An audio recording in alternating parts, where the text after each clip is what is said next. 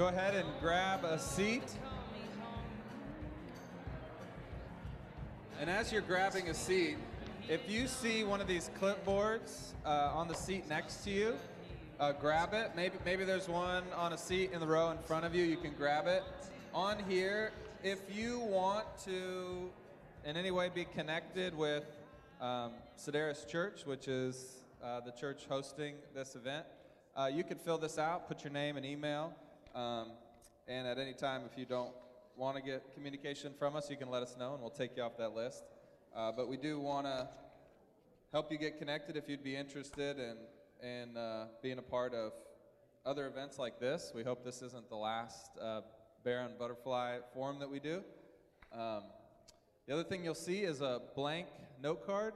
If at any point during the first part of the open forum you have a question that you feel like you'd like to get answered at the end of the night tonight, we'll have a time of Q&A. We hope that it's a substantial time so that we can really address as many questions as possible. So fill one of these out. If you like to ask questions, you can even rip it in half and write 2 questions. And then at some point we'll sort of collect all those and pick the easiest questions and answer them. How about that? Okay. And then also you'll see there's a little note sheet if you like to take notes, okay? So, again, welcome to the Bear and the Butterfly. Nope, we're both bears, both butterflies. And our topic tonight is suffering. So, let me just get right into it. This is Dr. Tyler Tate, and we're very lucky to have him here with us. I feel privileged to share the stage with you. So Tyler, why don't you start by just introducing yourself a little bit and telling us just real briefly why you think that you have something to say about suffering. Sounds good. Well, thanks for having me, everyone. As Dave knows, I hate flattery, so it makes me feel very uncomfortable. But so I am a pediatrician, and I'm just finishing up a 2-year fellowship in ethics, getting my master's in bioethics from the UW. And sort of as a disclaimer, I think, and anytime you read someone, in particular in the Christian tradition, write about suffering, they usually start, or I would say they should start, by saying, I don't feel like I have any particular vantage point on suffering. And I know that a lot of you here, I know firsthand that a lot of you here, including myself, have gone through a lot of really hard things in the past just few days. So, you know, I feel like it's an honor to be able to talk about this really difficult topic, and my prayer and hope is that, as Dave said to begin with, we can at least start a conversation that ultimately can lead to healing.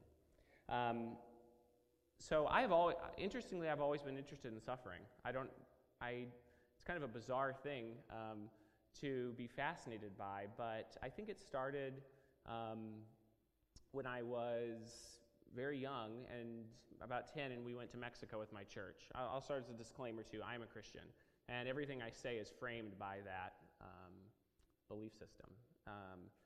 And going to Mexico and seeing kids for the first time who are really sick and dying from diseases that we didn't have here in the United States, and it was sort of a wake-up call. Then when I was 20 years old, my best friend committed suicide, Vinny. He had grown up with us. He lived with us for 9 years. And I felt deeply responsible for that because we had grown apart at the end of high school, or really my first years of college. While I was pursuing pre-med, he dropped out of college and then started getting into drugs and ultimately died from a heroin overdose that we're not totally sure if it was purposeful or not. But he had written me a suicide note a few weeks before me and each of his family members. I was the only person, and he had told me that he was so grateful for our relationship. And I remember when that happened, it was the first time where I felt like there is something deeply wrong with the world, and perhaps with my beliefs, that I could believe in a good God and this kind of thing would happen. Then my dad's best friend and one of my best friends father growing up got diagnosed with ALS, Lou Gehrig's disease, when I was pretty quickly after Vinny. It was actually Vinny's cousin. It was his uncle. And we watched him die, basically. For those of you who aren't familiar with this disease, it's really horrible. You lose all neurologic function, and you sort of waste away while having a perfectly coherent mind. My dad would go over there once a week and bathe him. And I remember in my church growing up, someone had a prophecy, what they thought was a prophecy, and it was that John would run again. He had been a professional soccer player, and I remember thinking to myself, he's going to be healed. This is the promise of God. And then 6 months later, he died. And that was probably, those two things happened pretty quickly, and I remember I picked up C.S. Lewis's Problem with Pain, and I read it for the first time, kind of trying to grapple with these answers, these questions. Then I went to medical school, and will never forget a really dramatic time in my 4th year of medical school, and I was in my ICU rotation, and it was one of my last days of call, and you hear this, patient coming up, everyone get ready, and the doors busted open, and in wheeled this 10-year-old African-American boy whose name was Tyler, actually, and they were coding him from the emergency department. He had leukemia. He had come in just bleeding out, as you can do when you have this kind of cancer. And I did chest in pediatrics. We code people really, really long, and I coded him for about an hour. While I'll never forget his father standing in the corner screaming, "Why is this happening? Do something for my son," for Tyler, and he kept saying it, which was particularly dramatic. We finished the code, we called it, he died, and I remember having to change my scrubs and wringing them out because they were so covered in sweat. So then I came out here to residency and had a series. I mean, you're in pediatrics, you see a lot of death, and I always have had this deep sense of injustice that this indicates something is wrong with the world, and there are various answers and various frames that you can go about trying to answer that question. So when I started my fellowship in ethics and got involved with actually Dr. Perlman, my mentor is here, and we started trying to explore ways to talk about suffering with patients. And it sort of opened this rabbit hole where I started trying to understand suffering from a philosophical perspective better. And it sort of led me here. So I've written about this and tried to think about what we're talking about when we talk about suffering, so that in the clinical sphere we can discuss it better. But the real question that I am most interested in is, as Christians, what do we do about it? Thanks. I'm going to ask myself that same question just so you can get a little framework from me. As you know, I am a pastor, so I too am a Christian and wrestle with these questions, and people invite me into their suffering and their lives, and people have lots of questions about suffering. I too don't feel like I'm an expert, and I think it's important to say that one of the things that I hope definitely you walk away with is that there's no suffering that is too small to be classified as suffering. All of our suffering is different and unique, and it is suffering. In my own life, I actually grew up for the first 23 years of my life with probably as little suffering as you could potentially have. I mean, really, everything went according to what I thought was God's plan. And then 10 years ago, my sister, who was 26 years old, 3 years older than me, was as healthy as could be, living a great life, and she was hit by a semi-truck while riding her bicycle and killed instantly. And so, although I'd been a Christian my whole life, I started asking myself this question, similar to Tyler. Do I believe this? Even now in the midst of this tragedy and this suffering. And that has been the greatest suffering in my life. I've still, in other ways, been relatively free from suffering. But that is a big one for me.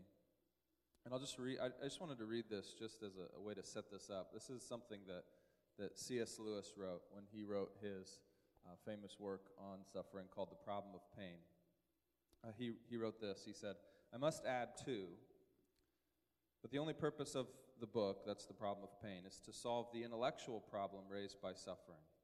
For the far higher task of teaching fortitude and patience, I was never full enough to suppose myself qualified, nor have anything to offer my readers except my conviction that when pain is to be borne, a little courage helps more than much knowledge, a little human sympathy more than much courage, and the least tincture of love of God more than all."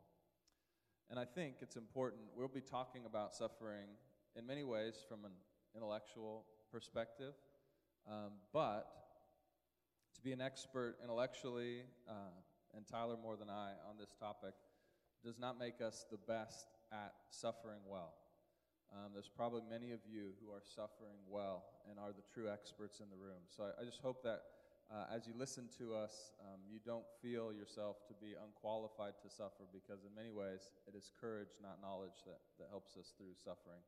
And I hope no matter if you're a Christian or not a Christian, or if you're not sure, that this is beneficial to you, because you will experience and probably are experiencing some suffering. We hope that this is beneficial, that you walk out of here thinking this is a good use of a Sunday evening. So with that said, with those introductions, let's get into this topic. And we'll start with you, Tyler. And I know you've written on this. You've submitted articles to journals and whatnot. You can talk about that a little bit if you want. But you've really been trying to identify this question and answer this question. What is suffering? It's a very easy question. So when Dave and I were talking about this talk, we thought it may be helpful just for me to try and briefly summarize how I've come to understand what suffering is. Because, for instance, for those of us in medicine, I know there's a lot of people in medicine here, the word is thrown around very loosely. And sometimes I think that it is thrown around in a way that is insensitive even to someone who is actually suffering, who has lost a loved one, or who has chronic illness, or who knows that their life is going to be most likely over in 6 months because of a cancer diagnosis. So that being said, the way that I even want to say we, because Bob is here, but have come to understand suffering is to think about first, and I think this is important, I'll even say before I go into this, suffering is, I think, inseparable from the life of a human being. So what do I mean by that? I mean, can we even understand what it is to live the lives that we have been given, and to walk and to have relationships without suffering? I don't think we actually can. There is also a Christian response, or a Christian sort of answer that is along the same lines of this, but by being constrained by bodies, by knowing that we're all going to die, and by knowing that the people we love will inevitably and oftentimes leave this earth before we do, I think we're bounded by suffering. So the way that we understand suffering is that human beings, the way that we identify ourselves, how we think about ourselves, there's kind of three main ways that we think about ourselves. We think about ourselves in relationship to other people. So oftentimes the most important part of our lives is our relationships. So whether that's a husband or a wife or a sister or a parent, I think in my own life, I am pretty much who I am because of what my dad and mom told me when I was growing up, how I relate to my 21-year-old brother who's in college in Arkansas, the conversations we have, the inside jokes we share. And when those things are taken from me, if they ever were, that's real suffering, because we are partly constituted in those relationships that we have. Who I am is tied up with the people I love. The second thing that I think, way to think about who we are and how that relates to suffering, is the roles that we take on as people. So if I am a doctor, then I am sort of measured by how good of a doctor I am. For medicine, it's something that consumes our lives, and if we can figure out the right diagnosis, if we can be kind and compassionate to someone, I am identified, Tyler is a good doctor by how well he performs those roles. Similar to if you're a mother, and when you nurse your child, or you care for someone, or you take your child to daycare or whatever it may be, how much you sort of fill out those roles is oftentimes how we conceive of ourselves as having a full life. And then the last thing we think about is our lives as stories. And maybe that seems, of course, we conceive of ourselves as having stories, but it goes pretty deep. We think about ourselves, we look back in our past, and we identify time points that were particularly important and formative.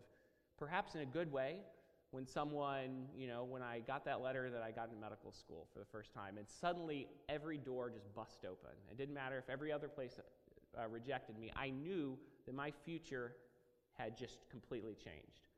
Other times we look back at moments of deep shame or regret or remorse or loss. But the point is that we conceive of ourselves as having stories. We look into the future and we have hopes that I'll still be around to, see my parents get older, that I'll be able to take care of them, that I'll be able to continue to travel, that my legs will continue to work. And what I believe suffering is, if you really want to ask what is it, it's when one of those three areas of our lives sustain an injury that sort of disables us and doesn't let us fully live the lives that we conceive of ourselves as sort of needing to live to flourish completely. So, if something is removed from your life in the future, or your ability to conceive of yourself in the future, you're a basketball player, all your hopes and dreams are tied up in, being able to get through college and play in the NBA, and you get in a car crash, and you have a bilateral below-the-knee amputation, and suddenly, all those dreams, all those visions, everything you thought of yourself as, the things that gave your life meaning and importance and a future are gone. Well, that's suffering, I think. And so if your ability to be a mother, those roles are removed from you for some reason, your child dies, or your relationships are injured or gone, then those are forms of suffering. And then the other thing we believe also that comes along with that is just a general bad feeling. So when you're suffering, everything is sort of darkened. And there's a great quote that I'll quote from C.S. Lewis as well, from his other book, The Grief Observed, which is sort of a lament on after his wife dies. And he says, living after his wife dies was like this. It says, there's nothing really terrible occurs, but the atmosphere, the taste of the whole thing is deadly. So with this, I see the rowan berries reddening, and I don't know for a moment why they, of all things, should be depressing. I hear a clock strike, and some quality it always had before has gone out of the sound. What's wrong with the world to make it so flat, shabby, and worn out looking? So I really like this. So I just want to interject here and ask you this question. Can you tell them what you told me about the difference between suffering and pain? Obviously, pain is a form of suffering, but talk a little bit about that difference. I think that's helpful. Yeah. So if we're trying to articulate what suffering is, it's important to know what we're talking about so that we can actually help people, right? And as Dave sort of mentioned, there are two main questions in suffering, particularly from a theological perspective, but any perspective. There's a question of why. How could this be? Why is this? Why is this deep injustice that pervades all of our lives? That's question number one. But question number two is the what. What do we do about it? How can we live? How can we comport ourselves and not just unravel in a world so profoundly full of pain and sorrow and suffering? So the distinction, I think, that some people think that all pain is a form of suffering. I don't think that's true. And I think it's important because we often look at the news. Today, there are so many things deeply troubling about the world, right? Everything going on in our country, it's just like every time you turn on New York Times, there was a stabbing in London today, the concert last week, the Ariana Grande concert where all these people died, 40 Christians who were in a bus in not Somalia, somewhere like 3 weeks ago, were brought down by these Muslim terrorists and asked if they would convert to Islam, and they didn't, and they were shot systematically. I mean, so these are really horrible things. But to be able to point to someone else and say, you're definitely suffering, I don't think you can do that. I think that, and this is important within Christian theology too, because it's really easy to look and say, how could take the Nazis, and the horrible atrocities that happened to the Jews. How could this happen and there still be a good God out there? Well, one important question you have to ask yourself is, you're not the person. You are not the sufferer, so you don't know what the experience of that person is and what their form of suffering is, or if they are even suffering, because that's important. Pain is not suffering, right? If you're training for a marathon, or, we have a lot of bikers here, if you're training for a huge race, you undergo extreme physical distress and pain, and you're just pleading it would be over, and yet you don't want it to be over because you want to train, you want to, get your body in a certain way. Also, the patients we take care of, they undergo extreme pain, and yet they come in and they're just so full of joy, and you feel like they're giving you something, and you wonder, how in the world could they not be suffering? But now pain can be suffering, right? But the reason this distinction is important, and the way it works, I think, is that suffering is largely about meanings, right? So everything that happens in our life, the way we interpret things, we attach meanings to those things. Someone says something to us and we're wondering, was that a backhanded compliment or a real compliment? It's like, okay, let me think about that.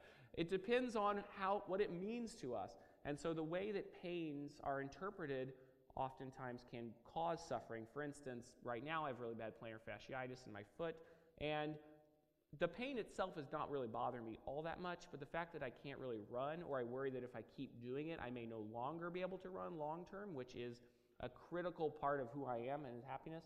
It's my interpretation of this pain that could be suffering, which I think though is important, because when we have people we love who are undergoing really horrible things or maybe dying, or someone we don't know that well, we may automatically think they're suffering, but they may not be, because I believe suffering is an individual sort of subjective experience. That's good stuff. Okay, so let me ask you another follow-up question to this. That might help us sort of start to grasp what is suffering. But tell us a little bit here, why do you think it's so important to put a fine point on suffering? Like, why do we want to understand what is suffering, who is suffering, and be able to identify that? Why is that so important? So, once again, everything I say, I want to say, take it with a grain of salt. Who am I to be talking about this? I feel very, it's like, this is such a huge thing. But I think that the answer to that question actually can take two forms, and it actually does depend on, to me, it depends on your religious conception of the world. So I think this answer does take a different form if you're a Christian, or if you have some other, deep religious conviction that essentially gives meaning and form to the way that you comport yourselves, the way you understand life and death. So, first, for anyone, if you let's say you believe there is no God and there's no fundamental meaning that grips, the human life. Suffering's still obviously really important. One, because it's just as horrible. But trying not to get too philosophical, but human beings actually, as I was sort of mentioning at the beginning, I don't think can exist outside of the suffering experience. For instance, if we evolved in the milieu of suffering. We came to understand other human beings through experiencing their suffering. And this is important for everyone, this is how, I believe, through suffering, we come to realize that we are, down to our bones, dependent creatures who are fundamentally require help from other people, right? So by experiencing suffering ourselves and seeing other people who are suffering, we come to realize that we're not the autonomous, independent agents that we sort of feel sometimes like we're promised to be, especially in Western culture, that we can do whatever we want at any time we want. We're never going to die, hopefully, if science can just, catch up fast enough. There's some rapper I was reading is extremely excited because he thinks that by the time he dies, we will be able to download his consciousness, put it on a computer.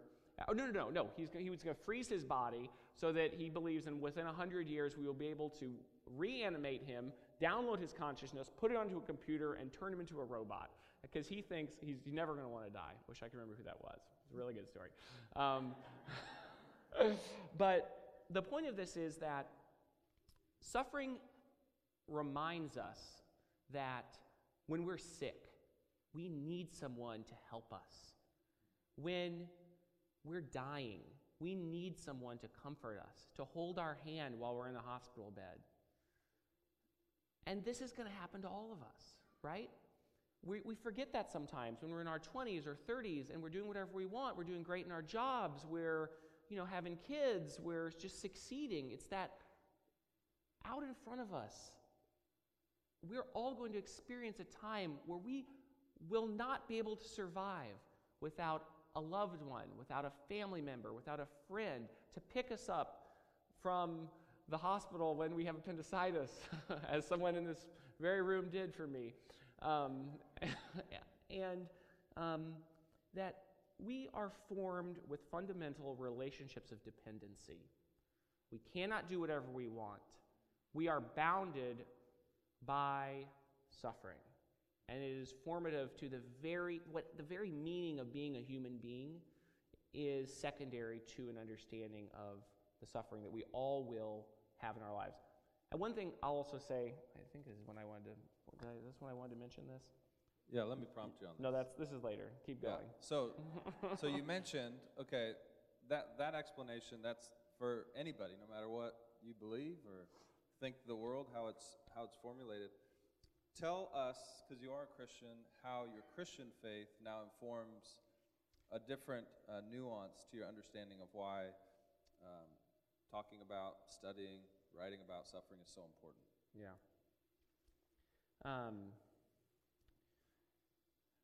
So, as Christians, we believe, and we need to believe, that the Christian life is an ethical life. What do I mean by that? Ethics is not something that's up in the sky. Ethics is every day, what am I going to do with my life? What am I going to think? How am I going to act? Who am I going to call? Am I going to go to my job? Am I going to pick up the phone when that person I kind of know but don't know too well is texting me and wanting to talk? When that person on the bus looks really sad, do I ask them what's wrong with their life, or do I not? Okay? So, as a Christian, God calls us to act, right? In James, it says, true and undefiled religion is this, that we care for the widows and orphans in their distress, and we keep ourselves unstained from the world. In Matthew and in the Gospels, Jesus distinguishes, at the end of time, true believers from others as the people who cared for him, but who was he? In disguise, he was, once again, the widows and the orphans, the people who have needs, right? So, and I think this can actually go for everyone, but specifically within Christianity, as a Christian, what we learn is that other people have claims on us. So we are not free agents. We cannot do whatever we want to do because we are called by God to reach out and tend to those who are suffering. We cannot get off scot-free and just do whatever we want because our lives are not our own, right? We are fundamentally, inextricably bound by God to serve those who are hurting. And I think that understanding that can completely revolutionize how you live your life and how you understand the gospel message, right? As one that the boundaries of life, the train tracks that God lays down for us to live, by which we can comport ourselves are ones that lead us to helping other people, and suffering sort of helps illuminate that deep obligation and fundamental claim that people have. We can't just do whatever we want. Yeah, that's good. Yeah. And, I'll just finish this thought here for you and then go into what I hope is helpful from a pastoral side of things. But you said part of the reason you want to be a medical doctor and not just a philosopher is because you believe that people have a claim on your life, that you are called by the God that you worship to help the sufferers. And of course, thinking and talking about suffering is helping, but that you felt compelled that part of your life will remain and will always be, so to speak, getting your hands dirty and doing the work of a comforter. So, with that said, thank you, Tyler, for that introduction to what is suffering. I want to, as a pastor, talk about this little thing. You may have heard this word, but it's called lament. And it's a category that I feel like was a part of our world up until probably maybe 50 years ago or so. And we just stopped lamenting. So I want to try to recover for us what I call the theology of lament. And lament is something that we see again and again in the Bible. You can't get away from it. It's a biblical concept. It's a Christian concept. And yet, if you're not a Christian or you haven't been a Christian long, you might think, I don't know many Christians who do this well. And it's just something to admit as Christians that we've become terrible at learning to lament the suffering in the world. Because suffering is, in fact, all around us, and yet oftentimes we are unaware of it, and even worse, about speaking to it, recognizing it publicly. We have become like the world, and in some cases even worse than the world in avoiding the topic. So when we encounter suffering, it has this effect on us. We become disoriented, right? Because we recognize that something in the world is not right. It's not as it was meant to be. Does that make sense? It disorients us. That's part of what Tyler's saying. It's why we suffer, because we've become disoriented. And we kind of recognize that things aren't right. And so to enter into, I think, a proper, a healthy, a helpful lament, we have to first kind of understand, like you said, both sides of this problem of suffering, this problem of evil, this problem of pain, because there's an intellectual side and an existential side. I, as a pastor, am most concerned. I'm not uninterested in the intellectual side. I think it's very important. But I'm most concerned in the existential side, or you could call it the pastoral problem of pain. But first, I want to just mention the intellectual side, because I think, as a Christian, I just want to speak to, from a Christian perspective, how we would understand why suffering exists. Because if we don't have an intellectual framework for understanding why suffering exists, then we're going to run into some problems when we try to deal with the existential problem and actually help people through their suffering. So, the intellectual understanding from a Christian perspective goes something like this. This is the narrative arc of the Bible, of the Christian message, and it goes something like this, that God created everything. And when He created it, it was good. None of it was broken. And then something happened. Those whom God had created decided to do it their own way, and we call that the fall. And because human beings, who are the pinnacle of God's creation, chose to do it their own way, it actually ended up breaking everything. And so everything became broken to a degree. And so we have a good creation, but then we have a fall. But then God, because He's a good God and He loves, He wants to redeem that which is broken.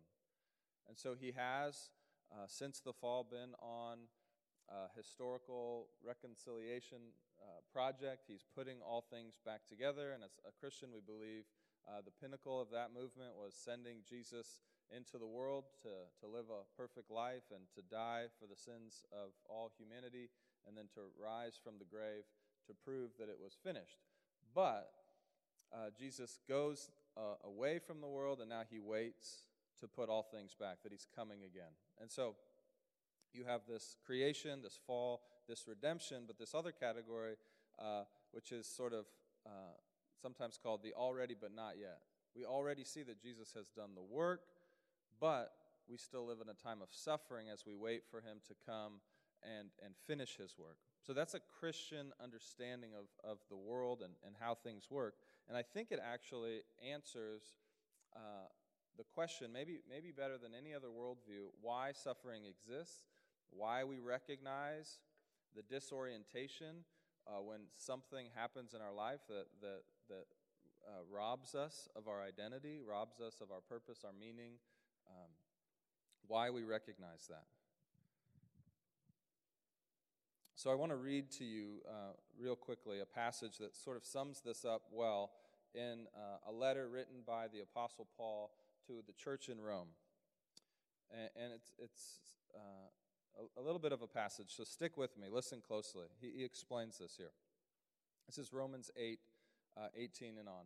It says this, "For I consider that the sufferings of this present time are not worth comparing with the glory that is to be revealed to us. For the creation waits with eager longing for the revealing of the sons of God. For the creation was subjected to futility, not willingly, but because of him who subjected it, in hope that the creation itself will be set free from its bondage to corruption and obtain the freedom of the glory of the children of God. For we know that the whole creation has been groaning together in the pains of childbirth until now. And not only the creation, but we ourselves, who have the first fruits of the Spirit, groan inwardly as we wait eagerly for adoption as sons, the redemption of our bodies. For in this hope we were saved. Now hope that is seen is not hope, for who hopes in what he sees? But if we hope for what we do not see, we wait with patience. Likewise, the Spirit of God helps us in our weakness, for we do not know what to pray for as we ought, but the Spirit himself intercedes for us with groanings too deep for words." And so what you see in this passage is this, you see the holistic understanding of the groaning of all things, the groaning of creation itself, for it has been affected by this thing called suffering. Human beings are affected, and we groan. And here's what's really, really interesting, is that it says God himself groans. The Holy Spirit of God groans along with us. And so I get this from a professor of mine from seminary. His name's Douglas Groothuis, and he talks about this. This is a universal groaning. And so you could even call what is lamenting, you could call it a theology of groaning. And what you see in this passage is that we within ourselves groan because of the suffering that we experience. That is sort of the groaning within. Then you see the world and others around us groaning. That's sort of the groaning without. And then you see God himself groaning, because he is a God with emotion. He is not just some idea, some abstraction. He is a personal being who himself groans at the fallenness of the world, at the suffering of the world. And so that is the groaning from above. And so I think it's this very important, like Tyler said, that it's just a part of being. That not only human beings, but even the creation, even God himself, suffers and groans that this is not the way it's meant to be. And so, what do we do in that moment? I think the proper response is what I'm calling, not what I'm calling, but what is classically called lament. Now, what is lament? We see in the Bible, there's a whole book of the Bible called Lamentations. 1/3 to half of the Psalms, which are this huge chunk of the Scriptures, right in the middle of the Bible, half or a third are songs of lament. And so we see that Jesus himself laments, that he cries out. my God, why have you forsaken me? And so if the Bible talks about lament, if Jesus talks about lament, if God himself is lamenting, we, I think, as beings living in a suffering world, need to learn to lament. And lament is this totally different category than what you might be thinking in your head right now. This is part of the reason that we've stopped lamenting is because we've miscategorized it. Lament is not despair. It is not utter despair. It is not grumbling to God. It is not grumbling to God. It is not self-pity. That is not lament. Lament is seeing the world as it currently is, and the already but not yet, seeing that God's good creation has been marred, seeing that fellow human beings are hurting in pain, and crying out to the face of God, not behind his back, not in the dark, but out loud in front of God, saying, this is not right, I do not like this, fix this, make it go away. That is lament. And that's actually what God wants us to do. I think if he didn't want us to do it, he wouldn't have put so many examples for us to see and to follow in his word. He would have figured out a way to keep it out of there.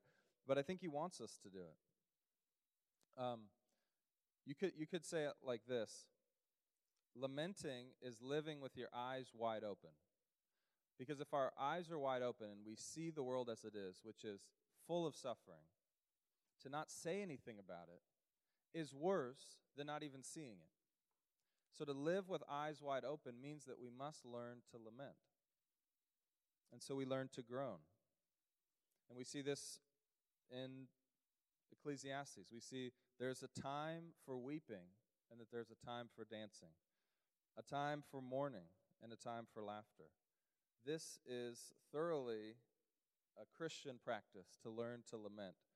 And yet, unfortunately, we've fallen away from the practice, and we don't really know how to do it. Jesus said this in some of his most famous sermon known as the Beatitudes. He says, blessed are those who mourn. Blessed are those who mourn. Not blessed are those who are wealthy. Blessed are those who have comfort. Blessed are those who mourn. And I think because he says it, because we see Jesus lamenting, if Jesus lived the perfect life, and he tells us to lament, and he shows us how to lament, if he lived the perfect life, then it must be a part of living well, learning to lament. Okay. I hope this is starting to sink in a little bit, what this looks like. Nicholas Waltersdorf, who is a Christian philosopher, and he lost his son in a tragic hiking accident. He wrote a book called, what is the book called? The Lament for a Son. He calls lamenters, he says this. He says, mourners, those who lament well are mourners who have caught a glimpse of God's new day and are not okay with it, not yet coming. And so for Christians, because we have this picture or this promise of a new day that's coming,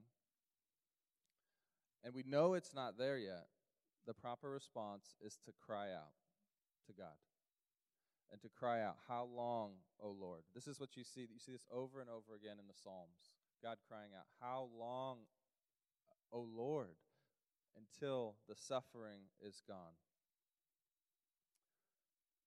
So that's sort of the basics of what is lament, the theology of lament. And I'll come back in a second and talk about how do we actually do this well and what are some of the pitfalls of not lamenting well.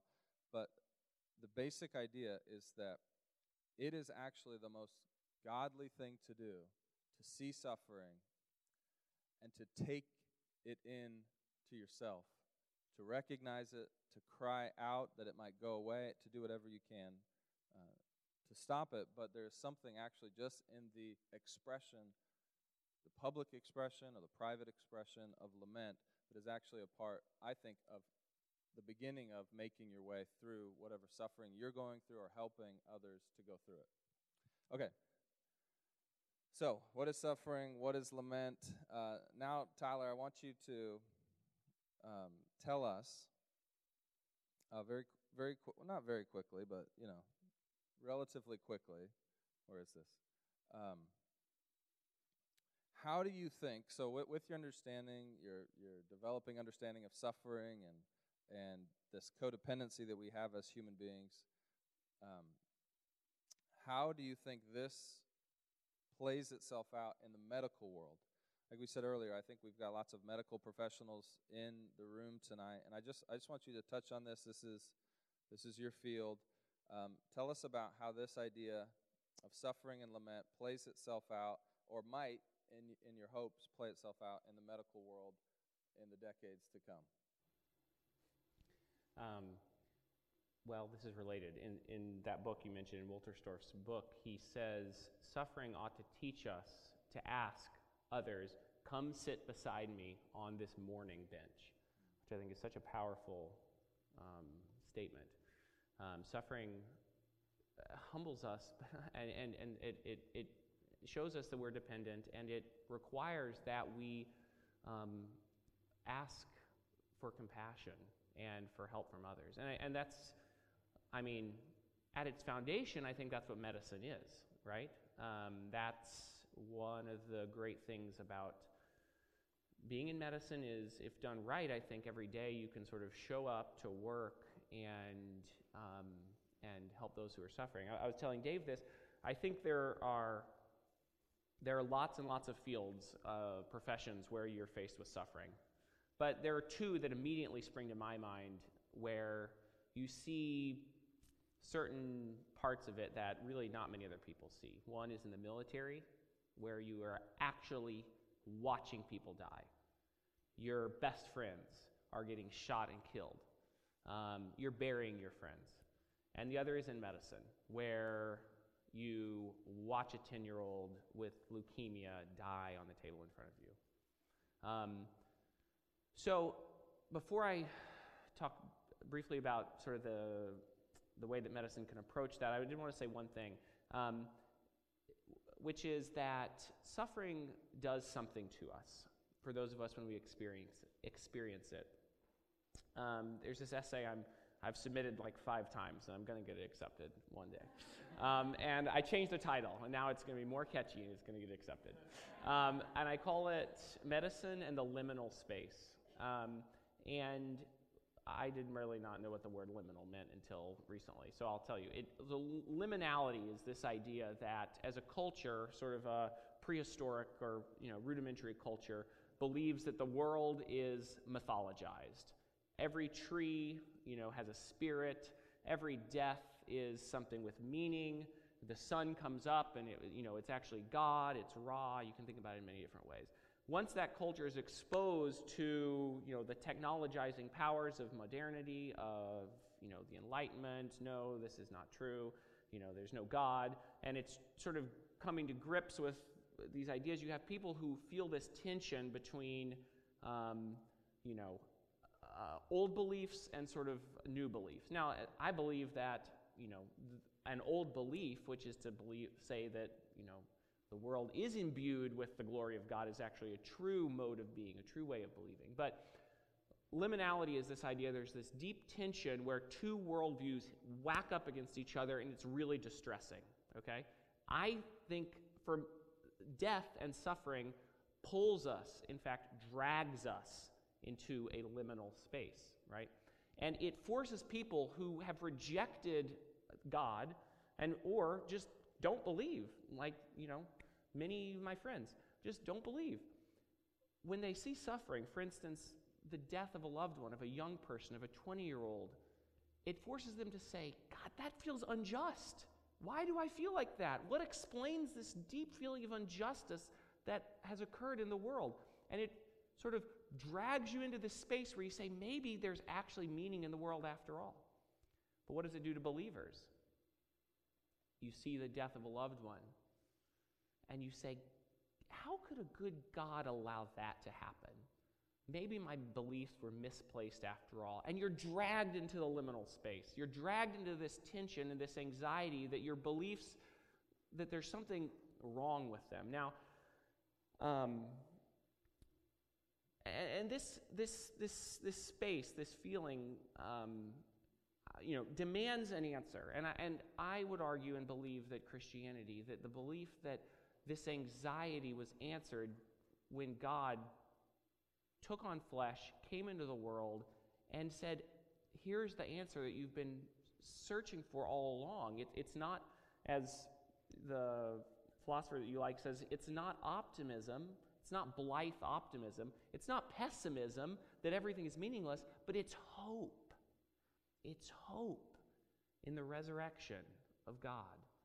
And it's hope that there actually is direction in all of this. Now, in medicine, this is a place where we're faced with suffering all the time, right? We see these deaths, we see these horrible things happen.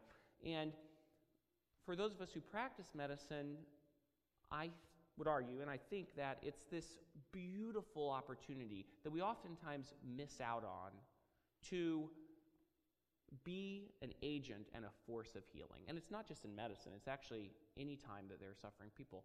And this is also some of the stuff that we've worked on. But one way that we can approach suffering, and I think is and be a force of healing, is through language, right? And when you think back the three domains of what makes me who I am that can be hurt or injured when you're suffering, it's your relationships, it's your roles, a brother, a sister, a friend, and it's your narrative. It's how you think of yourself in the future.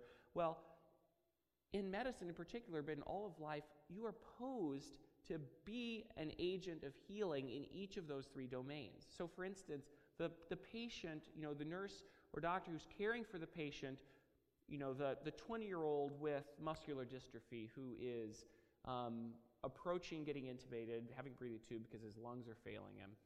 And there's no family to be seen. And you're just like, what? Where are this person's family? What's going on? Where are his friends? Well, that person's part of their suffering is certainly abandonment, is certainly feeling disenfranchised from the rest of humanity as they're isolated in a hospital room filled with beeping monitors, right? So one way that we can actually be agents of healing and I think actually display the love of God through our actions is to sort of help reestablish some of those lost relationships. So help them know that, down to their bones, there's someone who does care about them, and they're only, a button press away, right? And it is something that, once again, displays this deep contingency, because you remember, it's only by either, blind luck or the grace of God that you are not the person in that hospital bed dying from respiratory failure. And if not now, we will all be in a position where we are dying, right?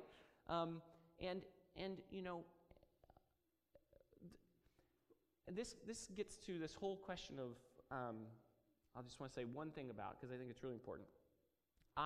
In reading this book that I've been reading by this theologian, Stanley Hauerwas, who's at Duke, who's one of the reasons I want to go to Duke, and am going to Duke, he argues that, and Dave already sort of mentioned this, isn't it peculiar that when you read the Bible, no one, the Israelites, the Christians of the New Testament, even the Greeks, the secular folks, no one is saying there's so much suffering, there must not be a God.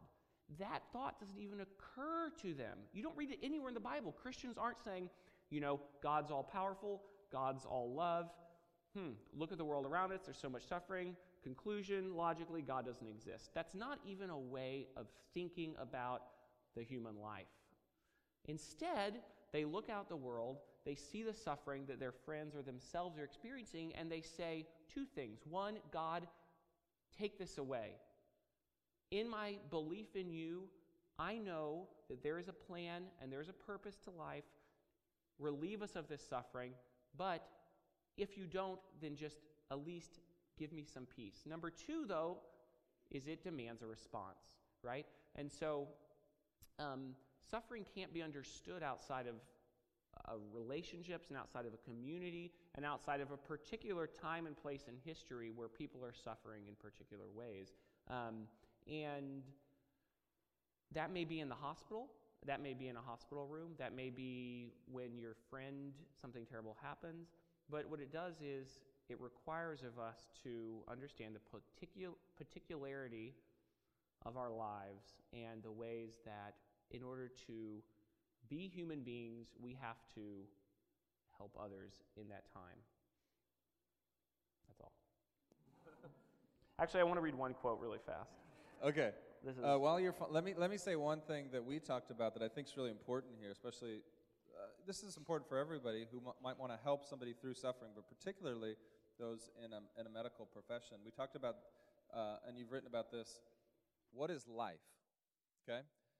And if we come into our relationships or even into being a doctor, a nurse, or occupational therapist, whatever it is, and we think that life is only worth living without suffering, we are going to always either be embarrassed to talk to people about their suffering or unable to encourage them that this life, even if it's full of suffering, is still worth fighting for. And so we have this, I think it's this optimism that we live with in America that only a life without suffering is worth living. And that's just not true because, as we've said, all life includes suffering. And so how do we do that and come along and bring hope? It's not false optimism, it's not pessimism, but it's this hope that this life is real life and it's good, even if it includes a lot of suffering or disability or a loss of a change of narrative. I'm going to read this one quote, and then I'm going to say one thing about that. And this is from Howard Watts. He says, "For Christians, suffering, even the suffering of a child, cannot be separated from their calling to be a new people made holy by conversion. In a proper context," he quotes someone else, "conversion is inseparable from fellowship, a fellowship that is at root fellowship with the Trinity itself. This fellowship is inseparable from commitment to a community expressed in sharing its way of life, its customs and practices." And this is the quote I love. "So historically speaking, Christians have not had a solution to the problem of evil. Rather, they have had a community of care that has made it possible for them to absorb the destructive terror of evil that constantly threatens to destroy all human relations." So that's the calling of the church. That's the calling of the Christian body, to step up to the plate. In response to that question, I think it's super important. This is something I've come to realize or think about. I particularly thought about it. My roommate in medical school, her dad got diagnosed with lung cancer and died within 4 months. And he was 54, I think. And everyone just kept saying, he's just too young to die. It just is such a tragedy. He's 50. He had so many years left to live. And I thought about that a lot. And I started thinking, like, not to take away from the tragedy of it, but does that really make sense? That 54 years is not enough years. Okay. So would anyone have thought that 1,000 years ago? That 54 years was not enough years? No. What was the life expectancy in the 1500s? It was like 25 or something, So to live 50 years would have been the most incredible gift of God. But times have changed. Now we conceive of the arc of the human life. We somehow seem to think that we have a claim on 90 years or 80 years or at least 70 years. And for those to be disease-free, mind you, right? But that is totally nonsensical, right? 1,000 years ago, more than 1 in 10 women died in childbirth, and I think 1 in 5 children died in childbirth. Death was ever present. And we didn't have this sense that we're owed, that we have some sort of claim on, 85 years of health and happiness. And if we can reorient ourselves to think about any life, even the life of a newborn baby who dies, because they were born at 25 weeks and they died within 6 hours, that life is a gift from God. And instead of asking ourselves, why did Vinny die at 20, we thank God and we say, thank you for Vinny's 20 wonderful years, the contributions he had to the world, and the deep and indelible memories that he has implanted on my heart. I think that's the orientation we need to have to life. And there are implications for this, right? Because as Dave was mentioning, what it does is by taking that reorientation, instead of us thinking that only these certain types of life are full and real and actualized lives, instead all life displays God's glory. The life of the blind person, instead of thinking that somehow that life is a lesser life or a lesser form of experience, what it actually does is it reorients us and says, let us construct a community, like I think Hauerwas would say, that can support that person, that gets Braille everywhere, right? And we think of, instead of thinking that only this old person who died in their sleep peacefully is the appropriate form of death, instead we think all life involves suffering. And to ask, why did I not get to live 50 years, is a similar absurdity to say, why did God not create me with wings? Why can I not time travel? Because we're bounded in time and space by bodies and flesh. And as Ecclesiastes says, there is truly a time to tear down, a time to build, a time to weep, a time to laugh, a time to mourn, a time to dance, a time to scatter stones and a time to gather them together, a time to embrace and a time to refrain from embracing, on and on and on. Yeah. Okay, so here's what I want you to do now. This guy's good. Write down your questions that you have, pass them to the center, and then we'll have somebody, for instance, Augusta or Sarah, come and get those, bring those up here, and we'll get to a couple of those, and we'll be done at 7 o'clock sharp. And as you're writing those questions down, let me just add a few comments on how do we actually do this? Because if we live in this world of suffering, and we're called to come alongside people and help them suffer, and we ourselves are called to lament and not just pretend. How do we do this well? Well, the first thing that we have to be sure of is not to, as the Stoics would do, put on this veneer that nothing is wrong and abstract everything. So, for instance, we could do this when somebody comes and tells us that a loved one has died. We could say, well, everybody dies. And that's supposed to help them through it. But we chuckle, but that's oftentimes how we help people in their suffering. So we don't want to pretend. The English are usually the worst about this, Very stoic. You're not English. You're highly emotive, which I appreciate. And this makes you such a good comforter. But the other thing that we cannot do is become what my professor, Dr. Grotes, would say is Pollyannas, which is that because we know that God is going to put all things back, that we jump straight to the optimism of nothing is wrong because God is in control. Now, this is true to a point, but it doesn't take away suffering. This is what's so important about learning to lament, is it doesn't take away suffering. The only thing you can do with suffering is suffer. And so often, if you're like me, you just want to fix the problem. Now maybe you actually have a really good fix. But for most of us, lots of times, we're encountering a problem that cannot be fixed. And then we just make the problem worse. So what we need to learn to do is to lament. When there's a problem that cannot be fixed, we suffer with them through our lament. Now, we can't take away their suffering by suffering for them, but hopefully we can be with them in the suffering. And so I want to read this quote, and then we'll take our questions.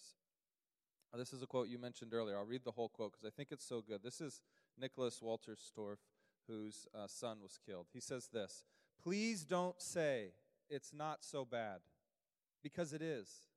Death is awful, demonic. If you think your task is as comforter is to tell me that, really, all things considered, it's not so bad, you do not sit with me in my grief, but place yourself far off in the distance away from me. Over there, you are no help. What I need to hear from you is that you recognize how painful it is. I need to hear from you that you are with me in my desperation. To comfort me, you have to come close. Come sit beside me on my mourning bench." And at least as a pastor and as a follower of Jesus, This is exactly what the gospel tells me that God does. God doesn't sit far away and huck candy canes and lollipops at me to hope to make it go away. He actually got up and walked into my life, and he came close to me, and he bore my suffering on himself. And that's what I'm called to do to others. So we got to figure out how to do that. We got to figure out how to not be so stoic and abstract all suffering. And then we got to be careful not to just become Pollyannas and always be happy when the proper response is lament. Okay, where are those questions? Do we have questions? Any questions?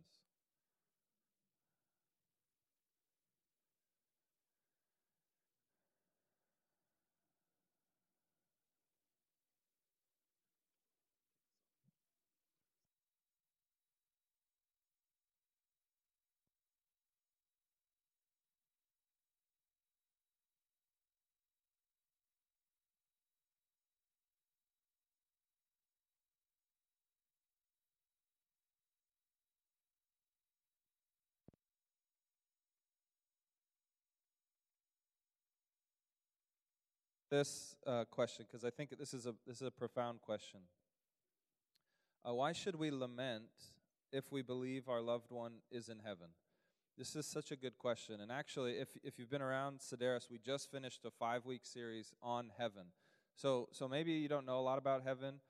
Maybe you think you know what the Bible teaches about heaven. If you want to know what the Bible teaches about heaven, you could go online to sedarischurch.com, or you could get the app and actually listen to heaven. But the reason we did this forum on suffering right after heaven is exactly this question.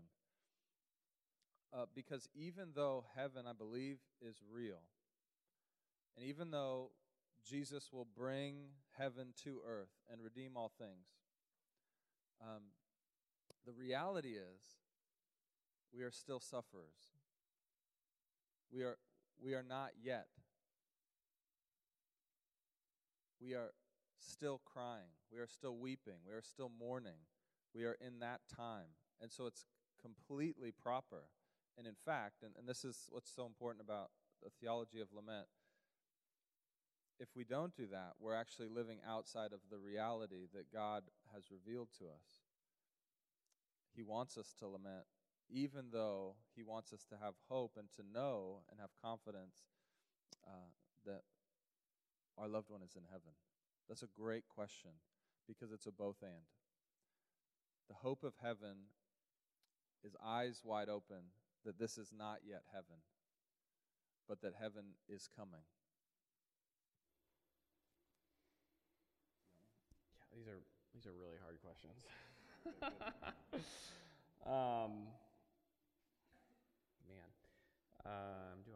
I'll take one that's in the middle. You mentioned the claim that suffering people have on Christians, but how can an individual take these claims seriously and not be overwhelmed? What is the place of lament in a community in a person's lament? So this is a great question. I was thinking about this as I was saying this, the bus example. How do you not just live trying to seek out, is the right life the one where you just, give up everything you have and go serve? Or every time you see someone suffering, do you need to talk to them and ask them? I would say a starting place is that generally we're too selfish. So generally, I think maybe if we just changed it from like an opt-in or from an opt-out, that if we're flipping a coin, we're generally just going to do the don't attend to it, do our own thing, kind of look the other way. 2, just at baseline, when it's 50-50, we opt in to actually attending to suffering. That might be a good starting place. But the second answer, I think, is that knowing when and where and how to address suffering, I think requires wisdom. And, I read a lot in ethics. In ethics, there's different models of doing ethics, and one is virtue ethics. Virtue ethics traces itself back to Aristotle, and it says that the right answer is the right action is the one that requires contemplation and thinking, and you have to actually weigh the options. There's no external answer that just says, beep, do this, do that. And that's why, we have some form of free will, and we can actually think about our actions. And by doing the right thing over and over time, these things become patterns and then become characteristics, and then we become disciplined, right? So I think wisdom is the thing that makes you think right now, is this an appropriate time? What other things am I going to have to drop? I'm trying to help do this really important thing, and I see this person. I can't do it right now, and that's okay, I think. I mean, this is all my opinion. But I think that, trying to say that there's some objective that you can just look up to and it's going to answer it for you is not the case. This actually requires real scrutiny and thinking and work. Yeah, let me talk on that, because that was something I was going to say, is that we are called to come close to and to take on and to lament with people in their suffering, but not every person. And that's what the importance of community is. Because if it's just my job, say as a pastor, to come alongside everyone who is suffering, it will kill me. Literally, I will die, because I cannot do it. I'm not called to do it. So we have this discernment, we have wisdom, and it's not every outpouring of suffering that we are called to come close to and to take on, but we pray, we ask for the Spirit of God, if we are Christians, that He would show to us who are those people whom you want me to come close to their suffering. That's so important. Otherwise, you'll feel guilt and shame, or you'll be inactive and you won't help any. Yeah. Great. That's a great question. Did you look at these other ones? No. These are hard. Give me a hard one. Okay. All right. This could be the last one. It might take us down. Is suffering... Whoa. Is...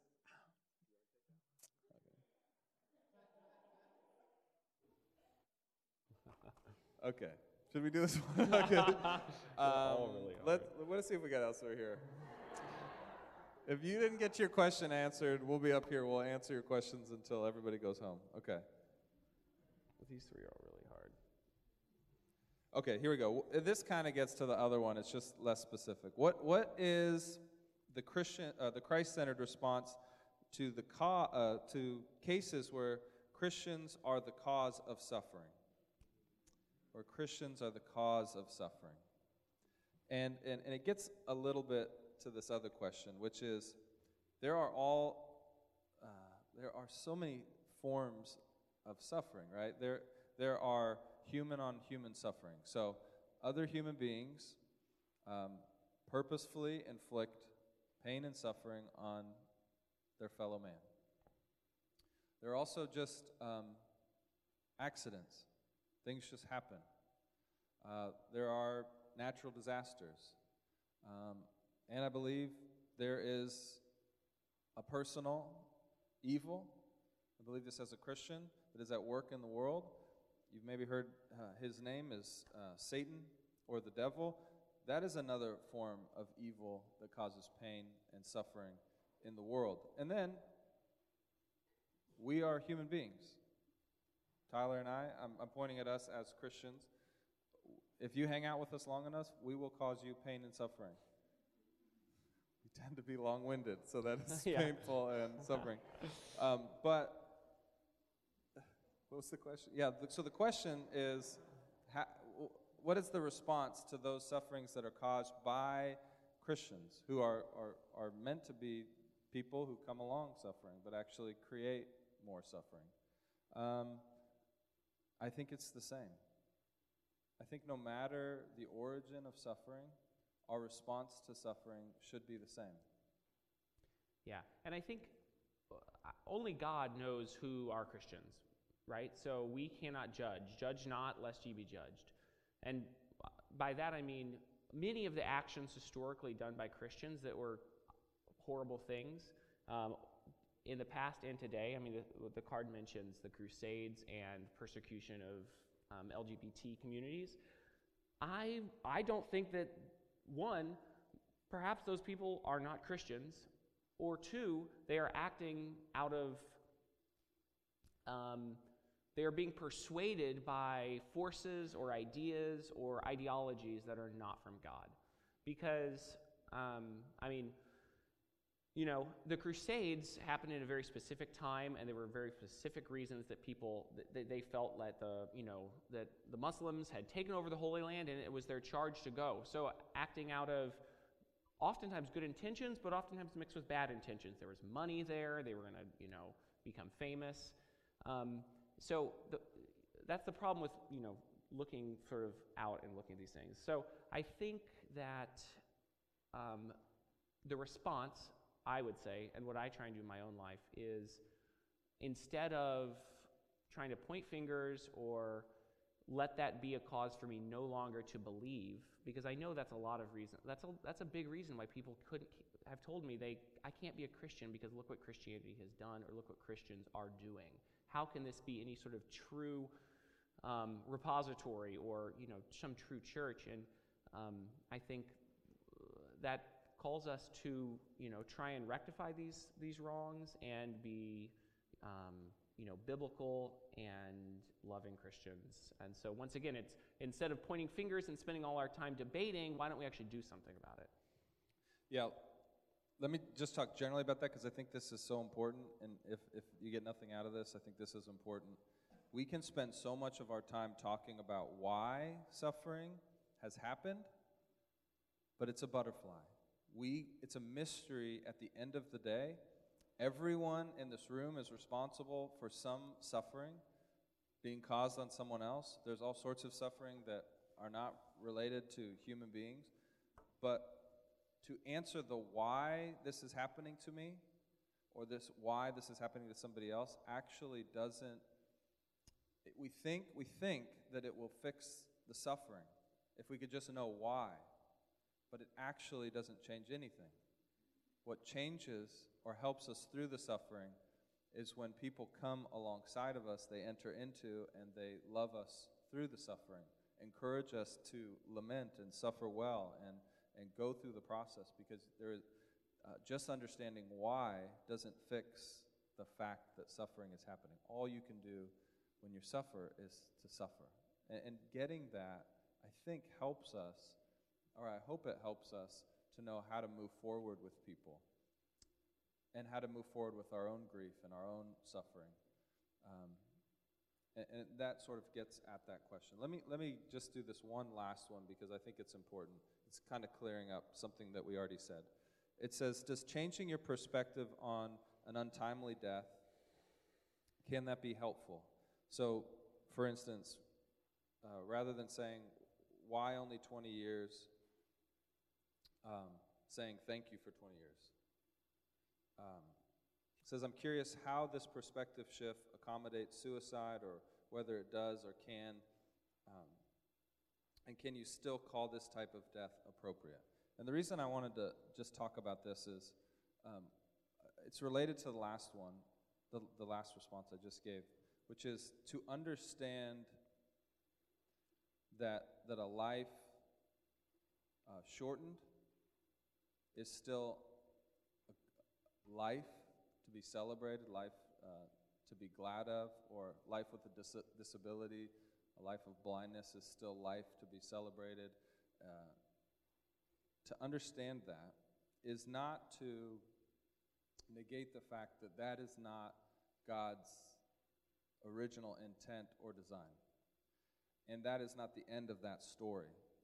And so lots of times, I think, to use Tyler's language of injury to my narrative, or injury to my identity, or injury to my relationship, that understanding that is suffering, but from a Christian perspective at least, that is not the end of the narrative. That all those things that you think might, or you desired, wanted to be a part of the narrative, they might not be part of it right now, but that at least in God's economy, they can be a part of it because of what has happened on the cross and through the resurrection. And so there's this two-sided coin. Is this making sense, Tyler? This two-sided coin of we celebrate the life, even if it's imperfect now in the sense of a disability or shortened life, but also recognizing that it's not the end of that story. And that's really important, because it's not an either or, it's a both and.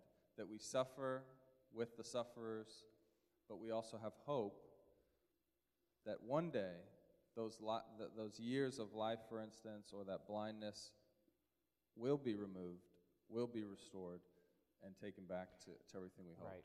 Because if we ask what is the point of Christianity and what was the point of Jesus coming to earth, there are at least two immediate things. One is to take away the sins of the world, right? To live the life that we could not live and to die the death that we had to die, and then to take that on himself and then to be resurrected and sit on the right hand of God. The other answer, though, to me at least, is that, as Scripture teaches us, in this world we will have trouble, but take heart, for I have overcome the world, right? That's the fundamental message of Christianity. That is why we have hope. And it's not a naive hope. It's not a Marxist opium for the masses. It's a way of living and a way of being in the world and relating to others and absorbing the suffering that we see and that we have, and that allows us to live and have hope for the future. All right, so that's all the time we've got tonight. I hope, this is my prayer, that we leave this place, that we realize that we are called to each other, to our fellow man, that we're called to help each other through suffering, that we're called to recognize in people suffering that is happening, that if you're suffering, you don't feel like you have to suffer alone, that maybe somebody you even met tonight might come alongside you and help in some way. You have to go through that suffering on your own. You can't give it away, but somebody can come right alongside of you and help. And then that we would figure out how to see life as fully as possible now, but realize that there's more life to come. And if you want to explore more of that life to come and what it might look like to live a life of hope and a life with God and follow Jesus, we'd love to have you back here at Sedaris. We meet here at this time every night. I'm thinking about doing every night, man. Are you available? Yeah. Every Sunday night, and we'd love for you to join our community, and hopefully you can find this place to be a community that suffers well together and laments that it's already but not yet. So, okay, go in peace. Have a great Sunday night, and we'll be back here every night this week. No, just next Sunday. All right, thank you.